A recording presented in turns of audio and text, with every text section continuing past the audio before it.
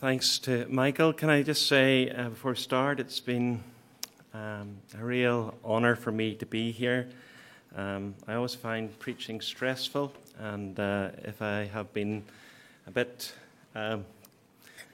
caught up with myself, that's the reason why. I find it hard to relax until the preaching's over. So you have about 5 minutes after the session today where you'll get me in my normal form.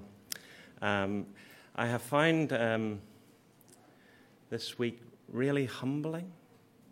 You know, I felt that in terms of Christian work, I'm a pygmy standing on the foot of giants, and I really have come increasingly to appreciate the work that you're involved in and the work that you do and the sacrifices that you have made. And I feel very unworthy to be preaching to you. It is an honor and a real privilege.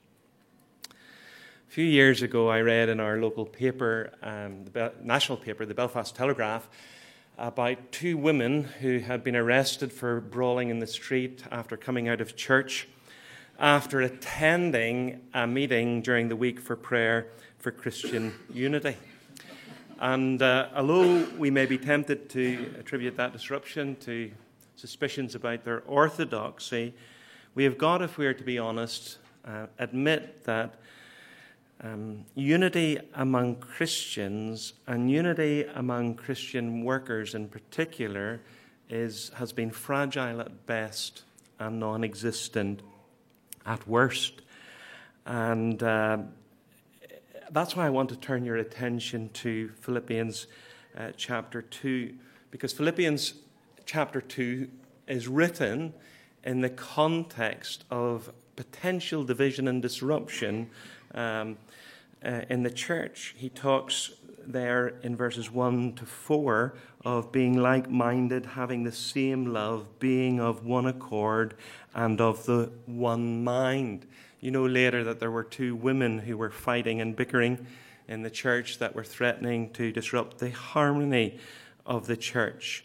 And Paul writes this Christological hymn in response to that potential division and disruption. John MacArthur calls it a Christological gem, a theological diamond that sparkles brighter than any other in Scripture. And of course it is. And oceans of ink and forests of trees have been used as theologians have tried to plumb the depths of what Paul actually says here. But we must remember that his motive in writing this passage is not primarily theological, but ethical. In this model New Testament church, there were problems, there were divisions, and Paul writes this to correct that aberrant behavior. Your attitude, he says, should be the same as that of Christ Jesus. That in our personal relationships, we must follow his example, and the humility, as Michael indicated, that characterized him must characterize us. We must follow him. He's our model. He's our pattern. Now, what I wanted to do is just to go through the hymn and pick out 5 characteristics that characterize Christ, that ought to characterize us. And first of all, I want you to notice that the servant of God must have an attitude that surrenders position for the people of God. Look at verse 6. Who being in very nature God did not consider equality with God something to be grasped. Here Paul uses 2 words to describe our Lord's pre-incarnate condition. Form, or nature as the NIV has it, and equality. Now, Professor John Murray says that the first word, nature, refers to the dignity of his person. It's who he was. And the second word refers to the dignity of his position, the position that he occupied before he came into the world. In classical Greek, the word form meant the sum of something's characteristics. So this pulpit is wooden. It has a reading desk. It has a microphone. It looks like a pulpit. It is a pulpit. Everything about it constitutes it as a pulpit.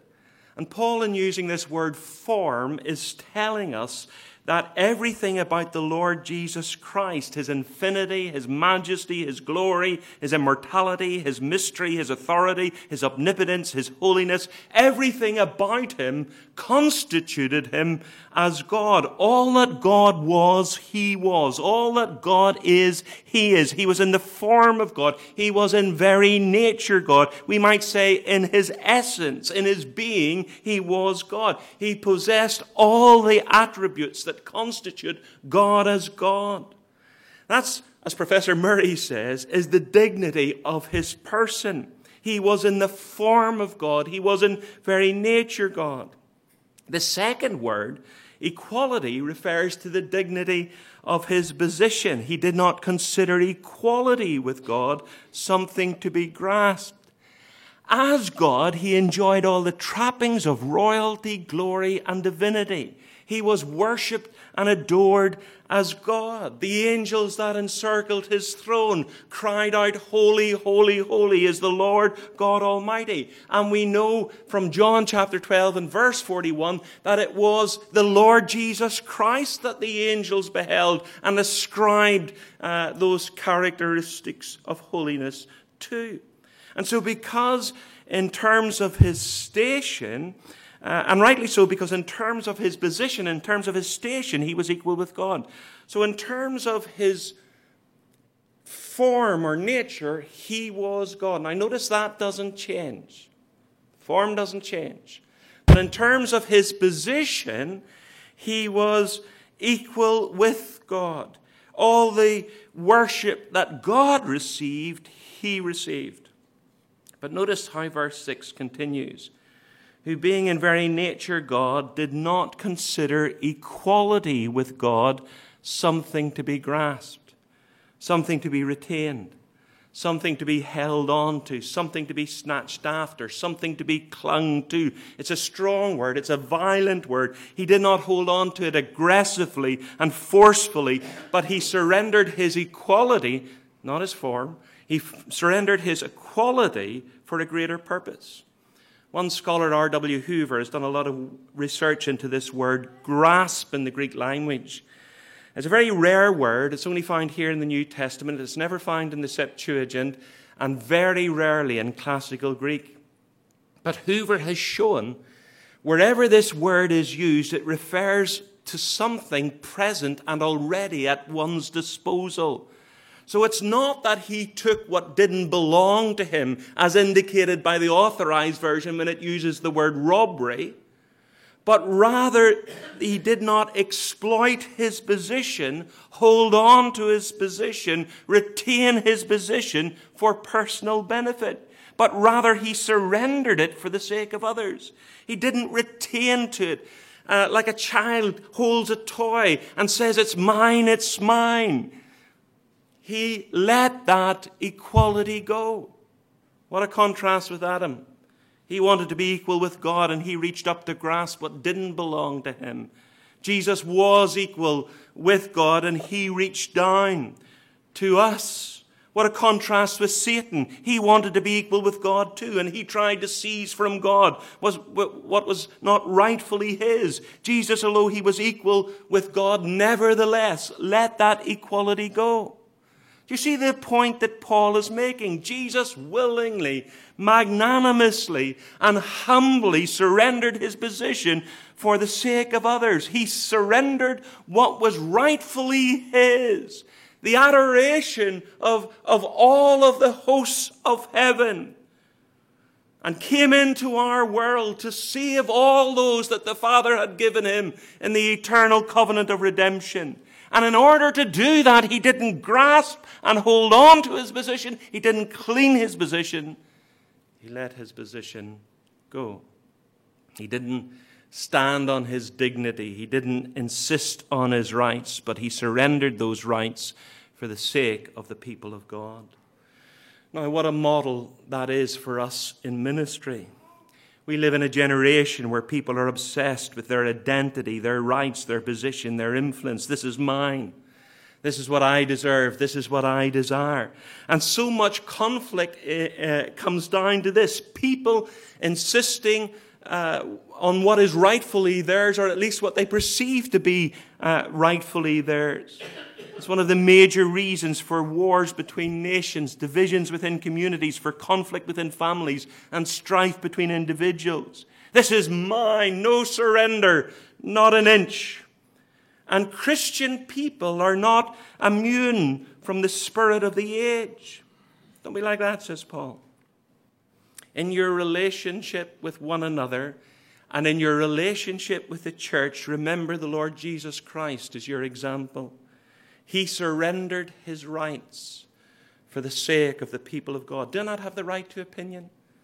Yes, you do. Do I not have the right to express myself? Yes, you do. Do I not have the right to tell it as it is? Yes, I do.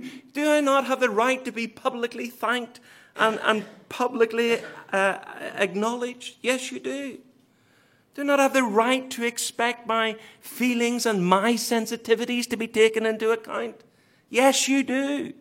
Do I not have the right to expect encouragement from others, particularly my own church? Yes, you do. But remember, Paul says, Jesus surrendered his rights for the sake of the people of God. You see that wonderfully illustrated in the life of Paul. Do I not have the right to eat meat that has been sacrificed to idols? Yes, I do. But if by what I eat I cause other people to stumble, I will never eat meat again. He surrendered his rights for the people of God. 1 Corinthians 9, do I not have the right to a salary? Do I not have the right to take along a believing wife? Do I not have the right to food and drink? Yes, I do. But he surrendered those rights for the sake of the people of God. And it was in Christ that he saw this principle at work, that he, being in very nature God, did not consider equality with God something to be grasped. And that's the kind of attitude that we need when it comes to Christian ministry, an attitude that surrenders rights for the sake of the people of God. Secondly, in Christ, we see an attitude that serves others in the cause of God. Verse 7, but made himself nothing, taking the very nature of a servant, being made in human likeness. Here's an amazing thing. The one who was in very nature God, the one who was equal with God, made himself nothing. Now, the Authorized Version follows the rendering of the Geneva Bible, and Cranmer, all who got it from Tyndale, who translated, made himself of no reputation. But literally, he emptied himself. He emptied himself. Now, it's that Greek word that gives rise to a heresy in the early church known as the kenotic theory, where Christ in the incarnation somehow divested himself of the attributes of deity and so in some way was less than God.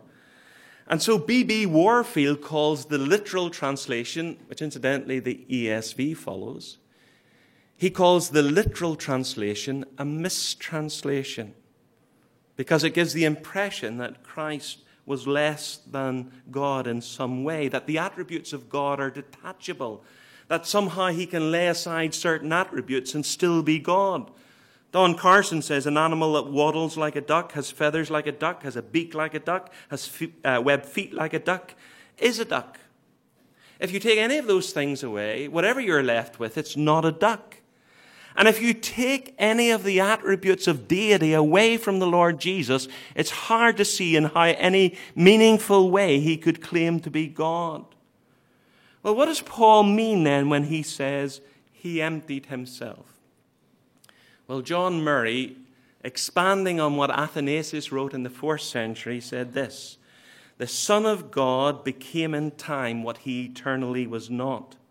He did not cease to be what he eternally was, but he began to be what he eternally was not. Let me repeat that. The Son of God became in time what he eternally was not. He did not cease to be what he eternally was, but he began to be what he was not. In other words, his humiliation was not in his leaving aside, but in his taking to. John Murray refers to it in terms of mathematics, that there was nothing subtracted from him in terms of deity, but our humanity was added to him. He took the nature of a servant and was made in human likeness. His divine attributes were not taken from him, but our humanity was added to him. Alec Motyer says, the question is not of what did he empty himself, but into what did he empty himself. So the theology of the incarnation is not a theology of subtraction, that somehow something of his divinity was taken away, but it's a theology of addition, that our humanity was added to him. Now this is staggering. The word there for servant is the Greek word doulos, slave. Now a slave owned nothing, not even the clothes on his back. Everything that he had belonged to his master. And when Jesus came into our world, he was not only made in human likeness, but he took the very form of a slave. He had nothing, owned nothing. No house, no land, no gold, no animals. He had no business or bank account. He borrowed a stable to be born in. He borrowed a boat to preach from. He borrowed a donkey to ride on. He borrowed a room to celebrate the Lord's Supper in. And he borrowed a tomb to be buried in. Though he was rich, yet for our sakes he became poor, that we through his poverty might become rich. But that's not the only point Paul is making when he describes him as a slave. It's not just his poverty, but it's posture, his posture. That the Lord Jesus Christ came into our world and identified with our humanity in order that he might serve. Remember the words in Matthew 20:28, the Son of Man did not come to be served, but to serve and give himself a ransom for many. The Last Supper, Jesus said to his disciples, who's the greatest? The one who sits at the table or the one who serves the table? Well, in our thinking and logic, it's the one who sits at the table and is being served. That's how people measure greatness, how many serve them. But Jesus adds, I am among you as one who serves. That true greatness is to be measured not in how many serve us, but our service of others. Then you have that wonderful illustration of his servanthood in the washing of the disciples' feet. They come to the upper room and the basin's there, the towels there, the water's there, but there's no servant there. And all of the disciples are standing, sitting on their dignity with their shamefully dirty feet stretching out behind them as they recline at the table. And the meal is in progress and there's tension in the air because of those feet and their refusal to take the subordinate position. And then to their utter amazement, our Lord gets up. He divests himself of his robe and he wraps a towel around his waist and he washes their feet. And in that breathless silence, all they can hear is the friction of the towel and the splash of the water as the master moves from disciple to disciple, washing the feet of his arrogant creatures. He adopts the posture of the slave and serves the creatures of his creation. And we as servants of Christ are to have that same servant-like attitude.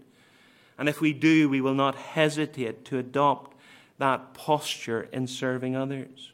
We so often are like the disciples, preoccupied with ourselves. We want to stand on our dignity. We don't want to do anything that we consider beneath us. It all comes down to basin theology. Yesterday we had basket theology. This is basin theology. Either like Pilate, you wash your hands of others and their needs, or you use that basin to wash their feet. Do you see yourself as a servant of the people of God, prepared to do the menial and the degrading for the sake of other people? Steve was telling us yesterday about T.C. Hammond, who left Ireland to go to Australia. And in the early days of Moore College, when things were financially tight, they decided to dismiss the caretaker and divide the chores up among the students. And so they had lists that you could sign up, washing the floors, cleaning the windows, doing the dishes, serving the meals. And every chore was taken, but the toilets. Nobody wanted to wash the toilets. But the toilets were always clean, and nobody knew how they were clean until one of the students came in early on one occasion and found T.C. Hammond in rubber gloves on his hands and knees washing the toilets. Do you have that servant-like attitude? So often we see the churches existing to facilitate us and serve us. To paraphrase the words of John F. Kennedy, ask not what your church can do for you, but ask what you can do for your church. So in Christian ministry, then, we should have the same attitude of Christ Jesus, an attitude that surrenders position for the people of God, an attitude that serves others in the cause of God. And then thirdly, an attitude that is submissively obedient to the will of God. Look at verse 8. And being found in appearance as a man, he humbled himself and became obedient to death, even death on a cross. Now here's an amazing thing. The incarnation is a story that is down, down, down. It's startling enough that the Lord of glory should be made in human likeness and found in appearance as a man. That the Creator should enter the creation in the form of one of the creatures that he had created. Spurgeon says, he who made man became man. It's incredible. It's unthinkable. It's wonderful. Veiled in flesh, the Godhead see. Hail the incarnate deity, pleased as man with men to dwell. Jesus our Emmanuel. It's staggering. Packer says the more you think about it, the more amazing it becomes. Our God contracted to a span, incomprehensibly made man. It was one great giant step from the glory and equality of heaven to the poverty and depravity of this world. But that wasn't an end to it. It's still down, down, down. He became obedient to death, even death on a cross. The Lord Jesus suffers and dies. And what a death he dies. He dies the death of a cross. He didn't die of old age. He didn't die of disease. He didn't die by accident. He died deliberately and cruelly on a cross. The Lord of glory, the King of the angels, the object of the adoration of the angelic hosts of heaven, was cruelly and mercilessly crucified by the creatures of his own creation. I was reading of a Brazilian missionary who was walking through the marketplace, and they came across a stall that was selling religious trinkets, spiritual haberdashery. And they had a sign on the market stall which said, cheap crosses. Cheap crosses. Well, the cross was anything but cheap. The Romans had a saying that he who dies by crucifixion dies 1,000 deaths. It was a punishment reserved for slaves and insurrectionists and was considered too barbaric for non-Roman citizens. Humanity could not have devised a more degrading and loathsome experience than crucifixion. He became a shame and a scandal for us. But I suppose those physical sufferings were minuscule in comparison to the spiritual sufferings that he endured when he who knew no sin was made sin for us. When God the Father took the eternal wrath of all the people of God and laid it on his Son whom he loved, who at the height of his agony cried out, my God, why have you forsaken me? It was down from the glory of heaven, down to his role of a servant, down to his appearance as man, down to his experience in death, and down to death on a cross. But what I want you to notice is that word obedient. And he became obedient to death. Do you see that? Obedient to death, even death on a cross. Now, in our English versions, apart from the ESV, you get the impression that somehow he obeyed death. But the force of the original is that he became obedient right up to and including death itself. In other words, he didn't draw back from death. He willingly embraced death as part and parcel of the Father's will for him. His death, unlike any other death, was voluntary. He said in John 10 and 18, "No one takes it from me, but I lay down my life of my own accord. I have authority to lay it down and take it up again. This command I receive from my Father." He voluntarily lays down his life in an act of obedience to the will of the Father. He didn't draw back from death, but he accepted death as part and parcel of the will of God for him. We were reminded on the first night of the Garden of Gethsemane where he prayed, "May this cup pass from me." But he added, "Nevertheless, not what I will, but your will be done."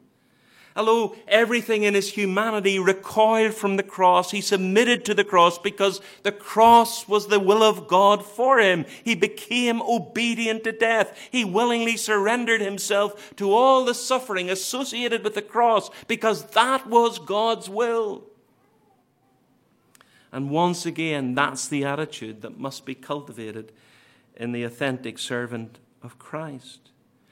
An attitude that sees our humiliation, our rejection, our mistreatment, our suffering, the things that are so often associated with Christian ministry as part and parcel of God's plan for us. So that just like the Lord Jesus, we submit ourselves to the will of God, no matter how difficult the will of God is. So often we wriggle and squirm, we hit out, lash out, we moan and complain about the treatment we receive from others, rather than seeing all of those things, falling into the realm of the providence of God and humbly submitting ourselves to them. If we truly believe that God is working all things after the counsel of his own will and that he ordains whatsoever comes to pass, can we not submit to his will when it comes to personal loss and personal rejection? Robert Murray McCheyne used to say that the average Christian doesn't take enough notice of providence. And what is true of the average Christian is true of the average Christian worker. One of the hardest places to bow to the sovereignty of God is in Christian ministry. When we're overlooked, when we're taken for granted, when we are rejected, when we are criticized, when we are scandalized, when we're crucified. I don't think I could have survived in Christian ministry if I didn't believe in the doctrine of the sovereignty of God. As one of the Puritans said, the doctrine of the sovereignty of God is a soft pillow on which you can lay a weary head. A friend of mine once said, he says, "I can't help getting depressed." He says, when I look at the state of the church, when I look at the state of the world, when I look at the state of my own heart, he says, I get depressed. Listen, God is sovereign. God is in control. He is working all things after the counsel of his own will. Will he not perfect that which concerns you? If he is in control of the very fall of a sparrow from the tree, is he not in control of the finer details of your life? Can we not become obedient to providence? Can we not bow to providence? Can we not submit to providence when that providence even is dark and mysterious? Can we not say with the Lord Jesus, "Not my will, but thy will be done"? He became obedient to death, even death on a cross. So the servant of Christ must have an attitude that surrenders position for the people of God, an attitude that serves others in the cause of God, an attitude that is submissively obedient to the will of God, and then fourthly, an attitude that patiently waits for the vindication of God in verses 9 to 11. Therefore God exalted him to the highest place and gave him the name that is above every name, that at the name of Jesus every knee should bow in heaven and on earth and under the earth, and every tongue confess that Jesus Christ is Lord, to the glory of God the Father. Here we read of the exaltation of Christ, and it's a great exaltation. And that exaltation is the very antithesis of his humiliation.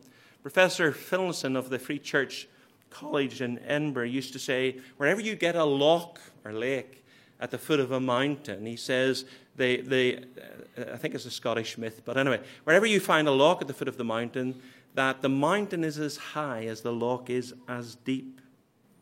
And it's only right and proper that the one who has gone down to death on a cross now rises to a position of glory. The word exalted there in verse 9 is the Greek word for exalted with the prefix hyper before it. And I think it's a pity that none of our versions translate it in that way. Therefore, God hyper exalted him. We have mini markets, we have supermarkets, but on the continent they have hypermarkets. And they're bigger and better and grander than any other kind of market.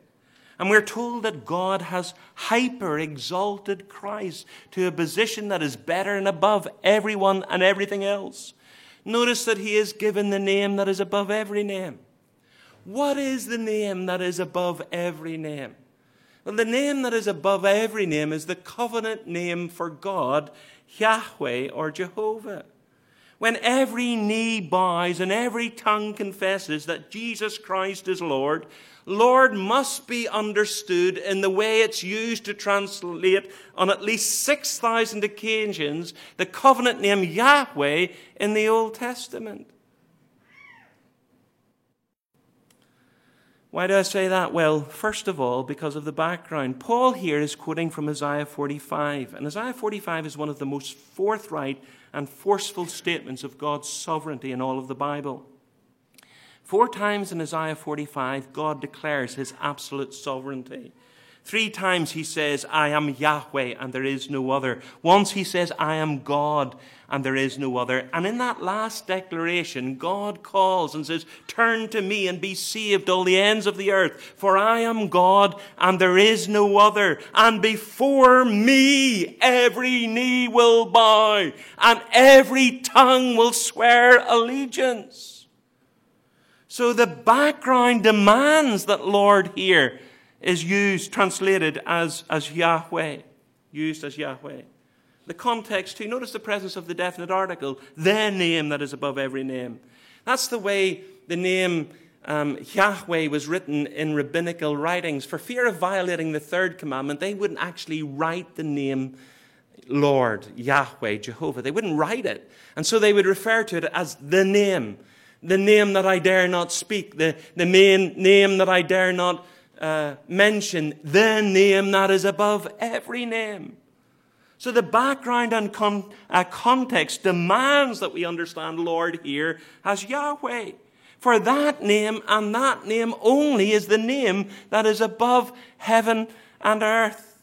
And here we have everyone in heaven and on earth, even those under the earth, confessing that Jesus is Yahweh. During his earthly ministry, his true identity was concealed. But on that day it will be revealed, and he will receive what is rightfully his, the praise of every living creature, when every knee bows and every tongue confesses that Jesus Christ is Lord. He has gone down, down, down, and now he goes up, up, up, and he is given the highest place that heaven affords, and that he is given the name that is above every name. Men had done their worst to him. They had ridiculed him. They had rejected him. They had crucified him. But God raised him. God raised him. Notice that it was God the Father that raised him. It was God the Father who authenticated the work of Christ by raising him from the dead and exalting him to the highest place. That was Peter's great declaration on the day of Pentecost. You, with the help of wicked hands, put him to death by nailing him to the cross. But God raised him from the dead, and later says, exalted him to his right hand. Jesus, it seems, entrusted the work of exaltation and vindication to his Father. Remember how in John 17 he prays, and Now, Father, glorify me in the presence with the glory I had before the world began. He was prepared to leave his ultimate vindication, his resurrection, his exaltation to the Father. Now, that's such an important principle. In verse 8, we read, he humbled himself. And in verse 9, therefore, a crucial word in the text, therefore God highly exalted him. That's God's way. That's God's pattern. We humble ourselves and he exalts us. 4 times in the New Testament you read, for whoever humbles himself will be exalted, and for whoever exalts himself, will be humbled, and he who humbles himself will be exalted. That if you exalt yourself, God will humble you, but if you humble yourself, God will exalt you.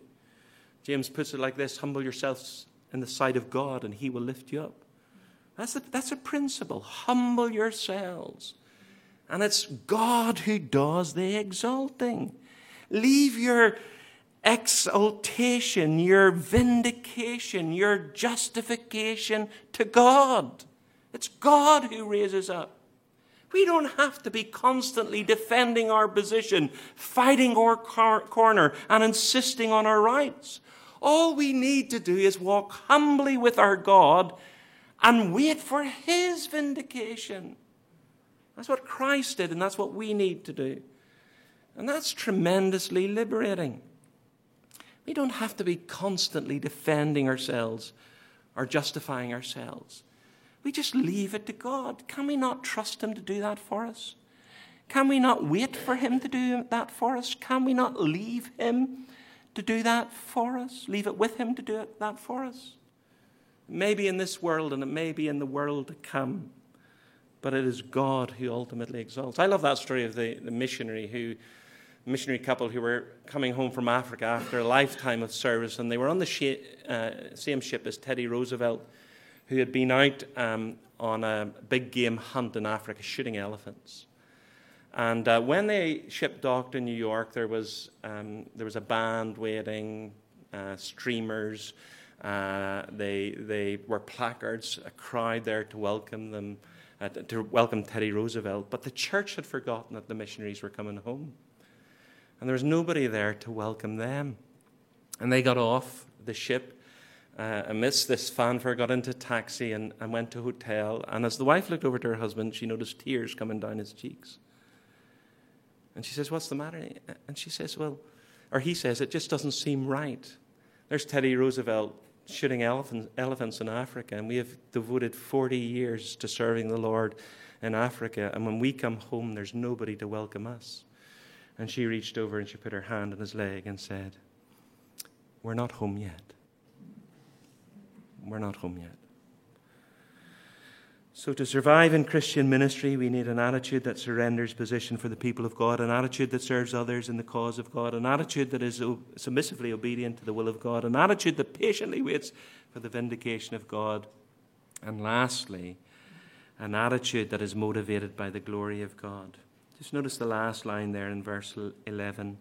"And every tongue confess that Jesus Christ is Lord, to the glory of God the Father." All of Christ's work, both in his humiliation and his exaltation, was for the glory of the Father.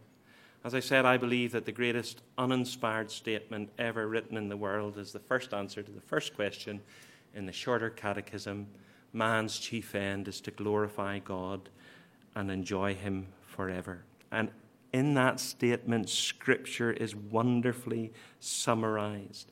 Paul tells the Ephesians that we have been chosen by the Father, redeemed by the Son, sealed by the Spirit for the praise of his glory. We are to live and work and serve for the glory of God. Whatever you do, Paul says, do all for the glory of God. And Paul tells us here in Philippians 2 that the humiliation that led to the exaltation of Christ brought glory to God the Father. And if by our humiliation and our rejection, even our crucifixion, glory is brought to the Father through our ministry, is that not a price worth paying? If taking second place if surrendering our rights, if going the extra mile, if zipping our lip, if controlling our temper, if forgiving again and again, if by that glory is brought to God so that His kingdom is extended, His church is united, His people are encouraged, His influence is increased, and His gospel is preached throughout the world, is that not a price worth paying and a position worth adopting? The glory of God ought to be all important to us. And that's the mark of the true servant of God. He's more interested in God's glory than his own glory. John Calvin says the interest of the faithful is always annexed to the glory of God. A concern for the glory of God, that must be the mainspring of our ministry, the chief motivation for our ministry. I was reading in an Anglican magazine, The Briefing, an evangelical Anglican magazine, about a rather angular Anglican who was very outspoken. I think I know who it was, but I'm not going to reveal that in case it's not true. But this rather angular Anglican, and Anglican ministers can get away with things that nonconformists can't. But anyways, he was a very outspoken. This young person came to him in the church and says, I don't like this church anymore. Nobody invites me for lunch. I don't like the worship in this church. I don't like I can't understand the preaching in this church. I'm thinking of leaving. And the minister just turned to him and said, it's not about you, stupid.